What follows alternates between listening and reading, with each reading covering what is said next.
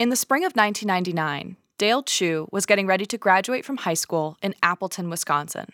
His parents had lost their home, so he was crashing on friends' couches. And I was homeless. I literally didn't have an address. I didn't have a place to call home. Chu had been in and out of trouble for years. Truancy, driving without a license, disorderly conduct. And that spring, he learned that he was going to be a father. That's where I guess, for me, my life really started spiraling out of control.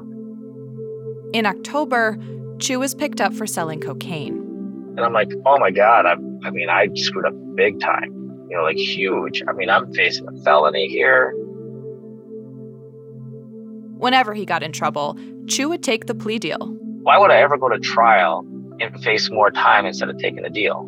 I'm guilty. I did it. I drove without a license. I, got caught with this or got caught with that, did this, did that. It's like, yeah, give me the lowest amount of sentence you're going to give me because I was bad. But before he got the chance to take a plea on those drug charges, things got worse. In early December 1999, Chu was working at a gas station. And one day, 2 cops showed up. They read Chu his rights, and they let him call his boss. Hey, I'm getting arrested. They have the doors locked, the pump's off, and they're letting me stay here until someone comes to relieve me. The police handcuffed Chu. And every time someone pulled up to use the pump, they would push the microphone button, and I'd have to say, I'm sorry, we're not open right now. The whole thing seemed like a bad joke. Chu was charged with arson. A judge set his bond at $10,000. Are you kidding me? This isn't even, I didn't do this. We tend to think that what happens next is in the hands of the jury. But in a lot of ways, it's in the hands of the prosecutor. In this case, that was Outagamie County District Attorney Vince Biskupic. Comedian John Oliver did a whole segment on the power of the prosecutor for his show Last Week Tonight in 2018. You sort of know deep down how important they are because of a little phrase that crops up constantly in local news crime stories.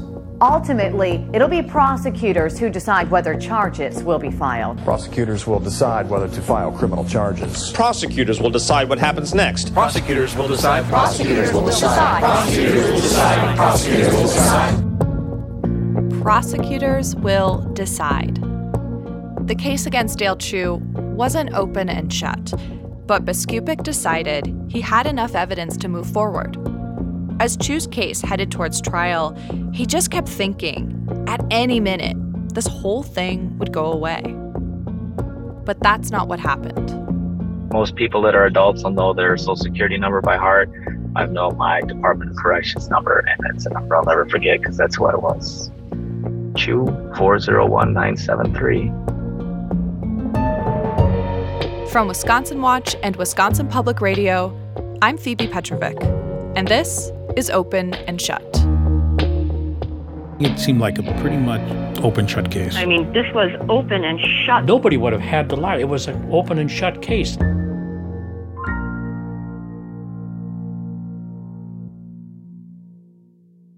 Hi, Phoebe. This is Dale. How are you?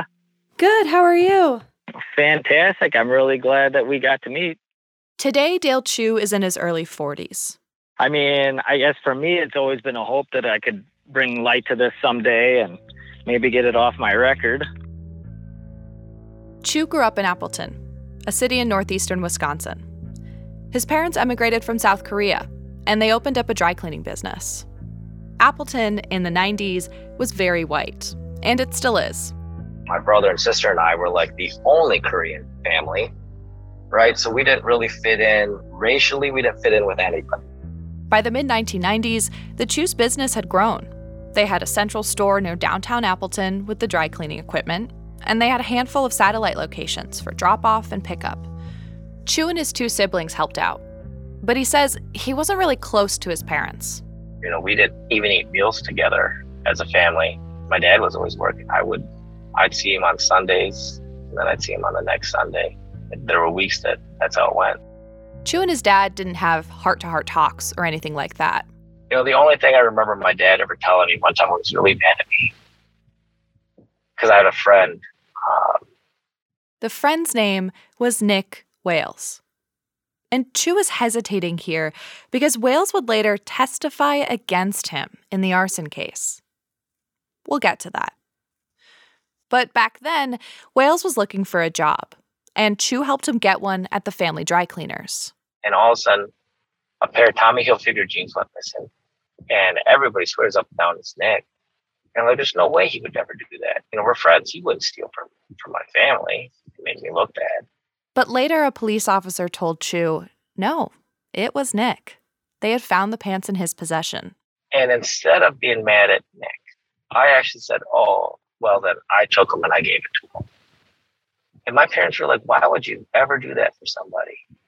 And I remember my dad saying, I want you to remember something, son. You have black hair, brown eyes. You are different than everybody else. Chu's father had been telling him this since he was little. Black hair, brown eyes. You're different. Work harder. Be better. It never sunk in. And I never cared that I looked different. Never cared that my race was different. My friends were my friends because we were friends. One night, Chu was in his car with two of those friends, both teenage girls. We get pulled over. I don't know why I got pulled over, because I didn't get a ticket. But pretty much the police officer looks in, sees me, sees the two girls, and the first question he asks, are you two girls here by your own free will? When he first asked the question, it didn't bother me. I thought it was just routine until the girls started yelling at him. That's when Chu realized the question was not routine. And I asked him, why am I getting pulled over anyway? And he said something about suspicious activity, yada, yada, and just let us go. But that was my very first ever experience of racial profiling from a police officer. And I was really mad. And I'm just thinking, wow, what a prick.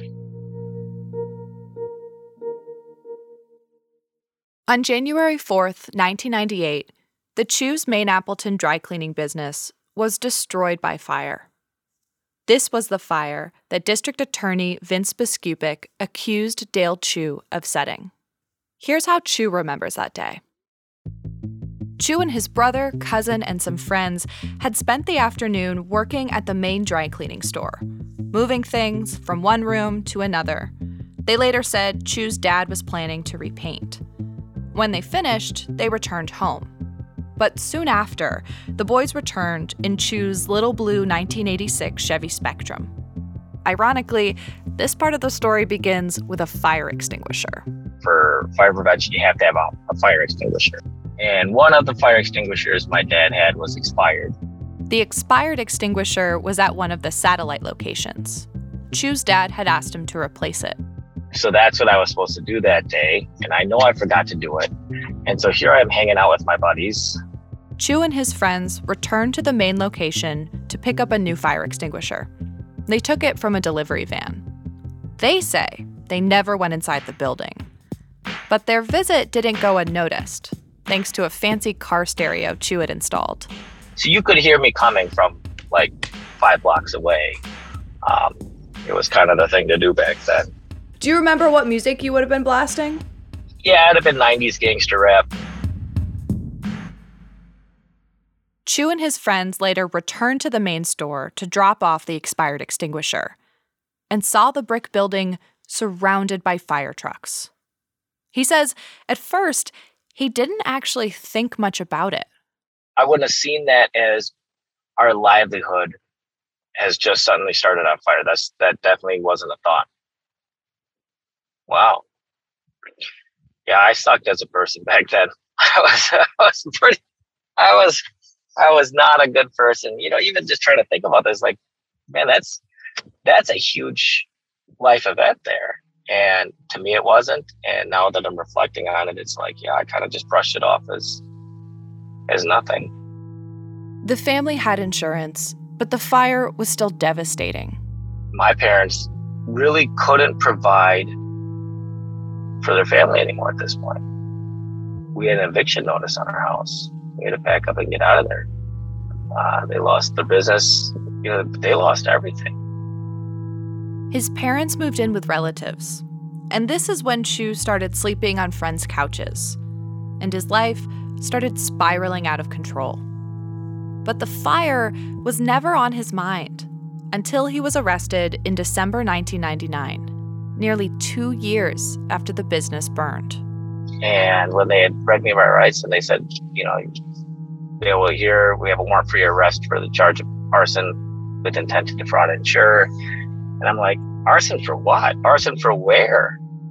Investigators couldn't track the source of the fire to something accidental, like faulty wiring. So they concluded it was arson. You don't know how it starts, then it goes down to arson. This was a long-standing practice in fire investigations across the country. It's kind of like saying, we can't figure out how this guy died, so it must be murder. But in 2011, the National Fire Protection Association fully rejected the practice, saying it was, quote, not consistent with the scientific method. How do you guys even charge me with this? How does that make any sense at all? Outagamie County District Attorney Vince Biskupik made that decision to charge Dale Chu with arson. Remember, as John Oliver said, prosecutors will decide. But the public doesn't actually have a right to know why prosecutors make the decisions they make. A lot of what most of us understand about prosecutors comes from TV shows. Law and Order SVU, Law and Order Trial by Jury. So here's some basics. Prosecutors are the most powerful officials in our criminal justice system. This is law professor Angela Davis. Angela Jordan Davis. Not to be mistaken with the other Angela Davis, the famous activist.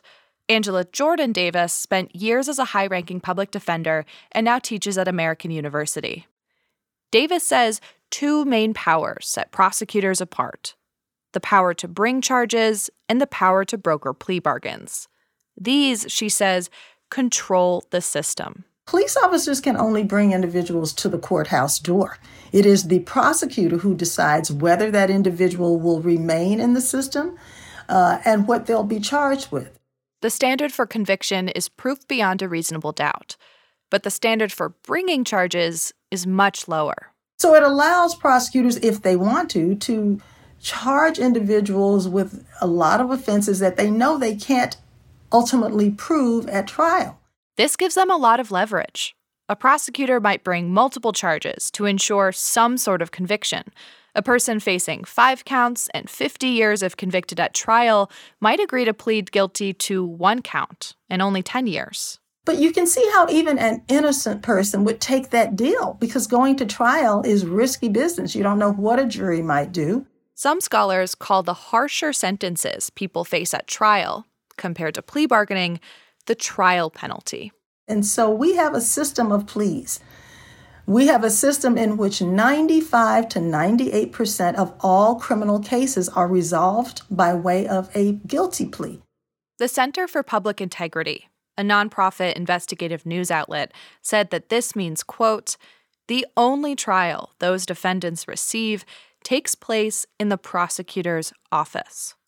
Even just bringing charges that ultimately get dismissed or acquitted can upend someone's life. And then, of course, prosecutors have the power to decide not to charge. Biskupik could have declined to charge Chu. Experts say this power can contribute to class and racial inequities. Prosecutors do all of this, charging, not charging, with little oversight. Davis agrees with those who describe the prosecutor's office as a black box. They don't have to report to a judge or anyone or explain to anyone why they've made the choices that they've made, or tell anyone why they've made the choices that they've made, or even reveal them, because these are not decisions made in open court, right? And so that's an incredible amount of power when you think about it. 45 states, including Wisconsin, elect their top local prosecutors, making the U.S. the only country in the world to do that. And in theory, the ballot box should provide a check. But that system doesn't work that well. In Wisconsin, these district attorneys run as Democrats or Republicans, and many of us just vote on party lines. That's one reason why prosecutors go unchecked. Aside from Dale Chu, the defendants we're going to talk about in this series are white. That's partially reflective of the counties we're looking at. The last census found Outagamie County was about 90% white. But that's not reflective of the larger criminal legal system. Across the United States, Black men are incarcerated in state prisons 5 times more than white men. And Wisconsin actually imprisons Black people at the highest rate of any state. Racism and racial inequities are endemic to the criminal legal system. And it's something to keep in mind throughout this series. Everything we're talking about is statistically worse for people of color. And race definitely came into play in Dale Chu's case. More on that after the break.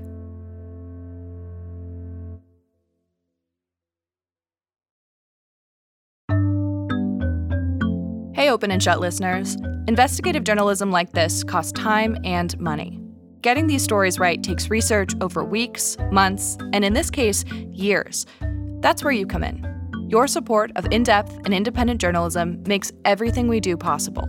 Support fact-checked journalism that has a direct impact on people's lives by making a donation to Wisconsin Watch and Wisconsin Public Radio. Learn more and donate to Wisconsin Watch and WPR at wisconsinwatch.org and WPR.org. Thank you. Have you ever listened to the news and wondered if there was more to the story? Then the Reveal podcast from PRX is for you. Each week, Reveal points to how we can do better, whether it's inside immigration detention centers or inside the biggest companies in Silicon Valley.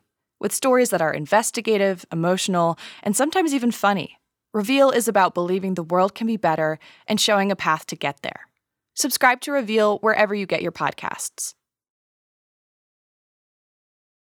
When Dale Chu was charged with arson, Vince Biskupik offered him a plea deal. Chu's lawyer urged him to take it. And I'm just like, no, I'm not taking a plea bargain. I didn't do anything. And so Chu's trial began in September 2000. Arson investigators didn't agree on exactly how the fire started, so they presented multiple theories to the jury. And Biskupik pointed to Chu's record, like dealing cocaine.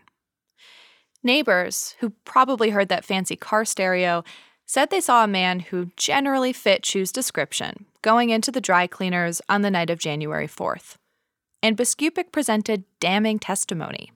2 witnesses who said Chu confessed to them. And there was more. Biskupik said that the dry cleaning business was in financial trouble. Just days before the fire, Dale Chu's dad, So-Man Chu, had taken out an additional $80,000 insurance policy. A police officer testified that So-Man Chu had submitted an insurance claim of almost $500,000, but that the burned inventory in the store wasn't worth nearly that much. Biskupik also told the jury that because of Chu's, quote, Korean culture, he was very devoted and loyal to his father. And he said that Chu committed arson, quote, because his father put him up to it. Because he's Korean, he has to do what his dad tells him to do. I'm like, there's no way they're going to buy that. Never once either. Even when the jury was up for deliberation, I never thought that they were going to come back with a guilty verdict. But the jury did find him guilty. Chu was ordered to pay over $100,000 in restitution to the insurance company, and he was going to prison at 19 years old. I guess I don't understand to this day how I lost that trial. The only thing I can think of is Vince portrayed me as a bad enough person that it didn't matter if I was guilty or not. Best thing for our community and our society in Appleton, Wisconsin is that this guy's off the streets. And he wouldn't have been wrong. Chu's father was later charged with defrauding the insurance company. He pleaded no contest, which meant he didn't admit or deny guilt, but he accepted that prosecutors had enough evidence to convict him. Just to be clear, because I need to sort of ask you outright, were you ever asked by your father to, set the business ablaze in order to help with some sort of insurance scheme? Absolutely not. If they could only see how hard of a time my parents had after losing the business. If they wanted to do it, they should have done it at a satellite store. Give her to one of the little stores. Then you don't have to worry about it. But But you can't operate. The main store goes down. It's the only one that has the equipment to do all the work. If that goes down, all your stores went down. It wouldn't even been worth it. I told you that the case against Chu wasn't open and shut. And I've already mentioned one of the flaws. Investigators couldn't find a specific cause for the fire, so they concluded it was arson. But what about the two witnesses who said that Chu had confessed to them? One of them was Nick Wales. You remember Nick. He's the one who was working at the dry cleaning business when Chu says that pair of Tommy Hilfiger jeans went missing. Chu and Wales had a falling out months later. At trial, Wales testified that Chu confessed to him that he'd started the fire. But here's what the jury didn't hear. Before trial, Wales changed his story multiple times. First, he signed an affidavit alleging that an investigator in Biskupic's office offered to help get rid of some pending criminal charges if Wales would tell police what he knew about the fire. So Wales said that Chu confessed. Later, that same investigator helped Wales even further, quashing a warrant for his arrest. Wales claimed in his affidavit that the investigator told him to keep this all a secret because it would, quote, look bad for the case. He also said that the investigator told him to lie on the stand if questioned about any promised favors.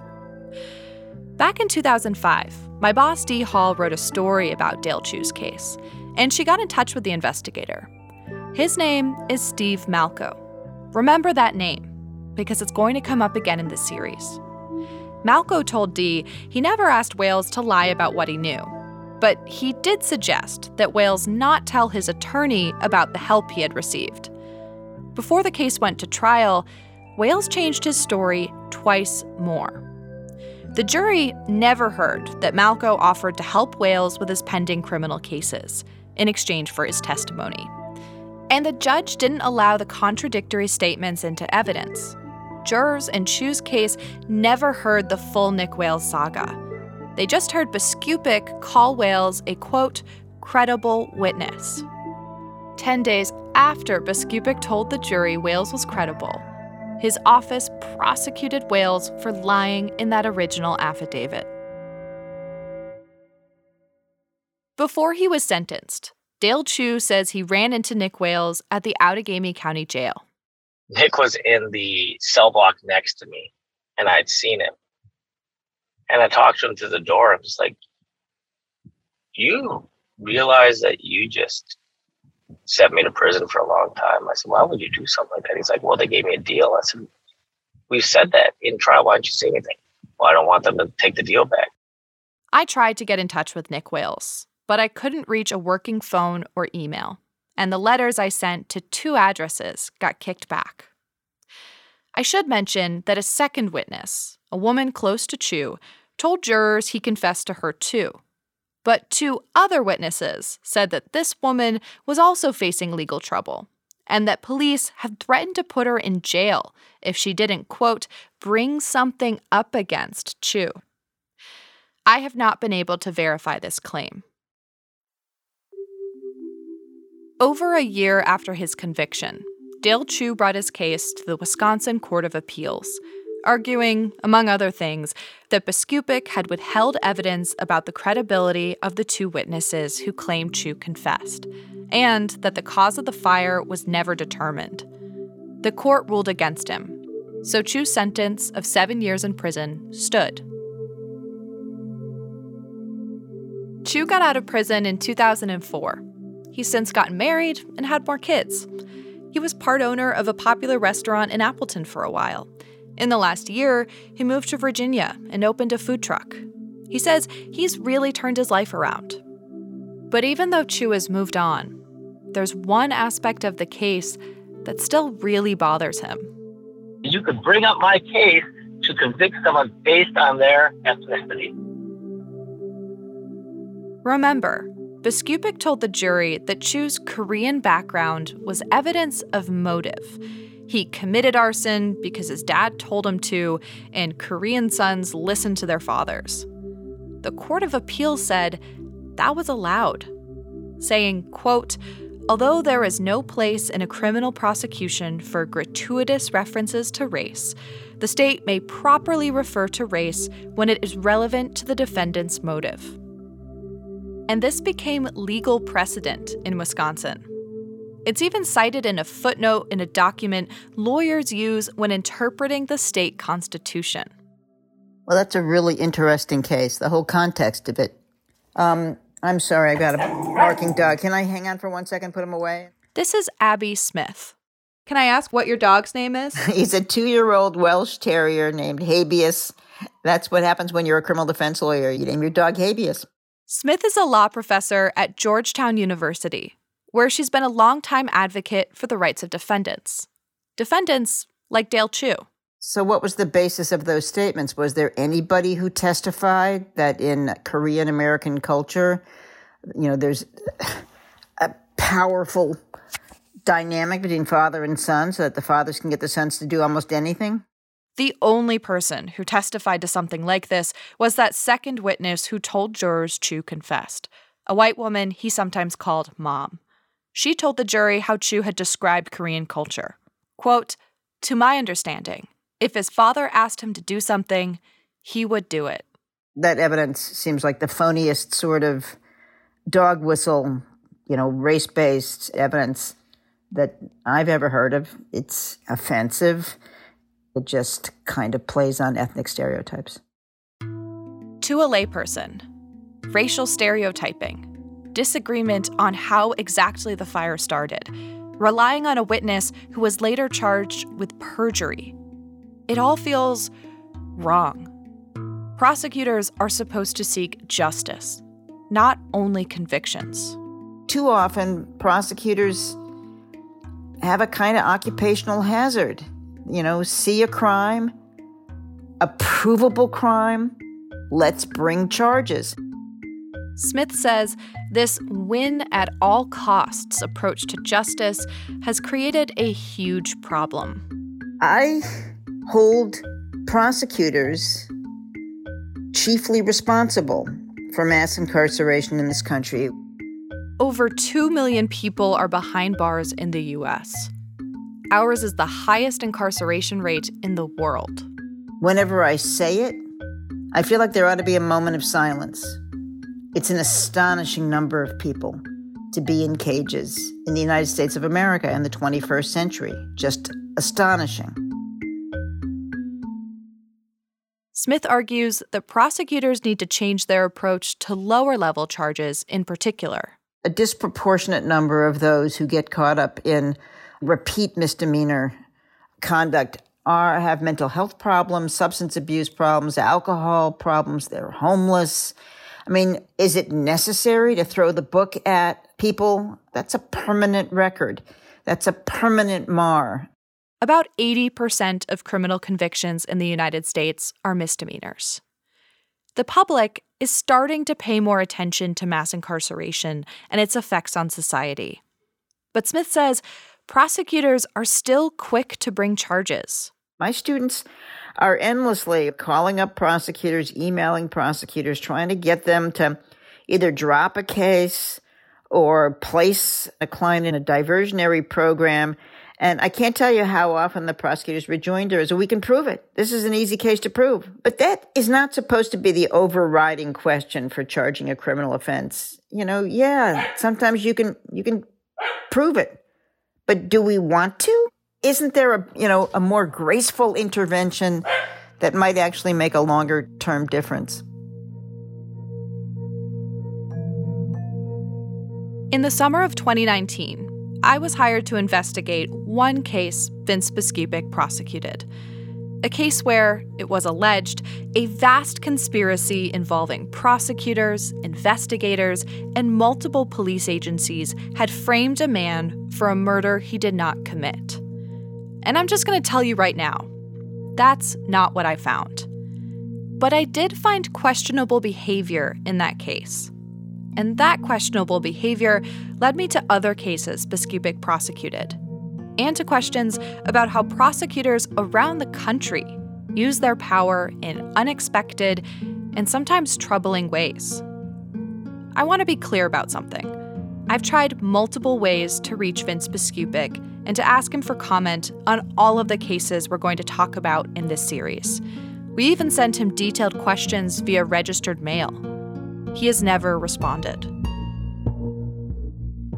Prosecutors often make the news when they've committed some kind of headline-grabbing misconduct. Here's some examples. Since 2010, prosecutors have been caught raiding a defendant's cell and stealing legal documents protected by attorney-client privilege, sexting a sexual assault victim, and offering bonuses to prosecutors who hit conviction quotas. But most of the behavior we're going to talk about in this series isn't that salacious. Instead, it's the kind of thing that could happen in any criminal case. Things like withholding evidence or using questionable testimony. I asked Abby Smith why we, the public, should care about this type of behavior. Some people might consider it workaday. Isn't that terrible that you can call it workaday misconduct? I don't think there is such a thing as a workaday misconduct.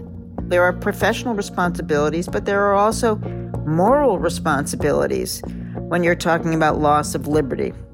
In our next episode, we're going to talk about what it takes for a prosecutor to get into serious trouble. Flashy, textbook bad behavior. Because it does happen. For that, we have to look no further than one county south of Outagamie, where a controversial district attorney made his mark in the 1990s. It wasn't Vince Biskupik. It was Biskupik's former boss, a prosecutor named Joe Paulus. If you said anything bad against Joe, what the hell is wrong with you? You're an idiot. The majority of the time he spent playing with people, just for his own amusement. And he was cruel. He was quite cruel. Vince would follow Joe around like a puppy dog. Joe was his mentor.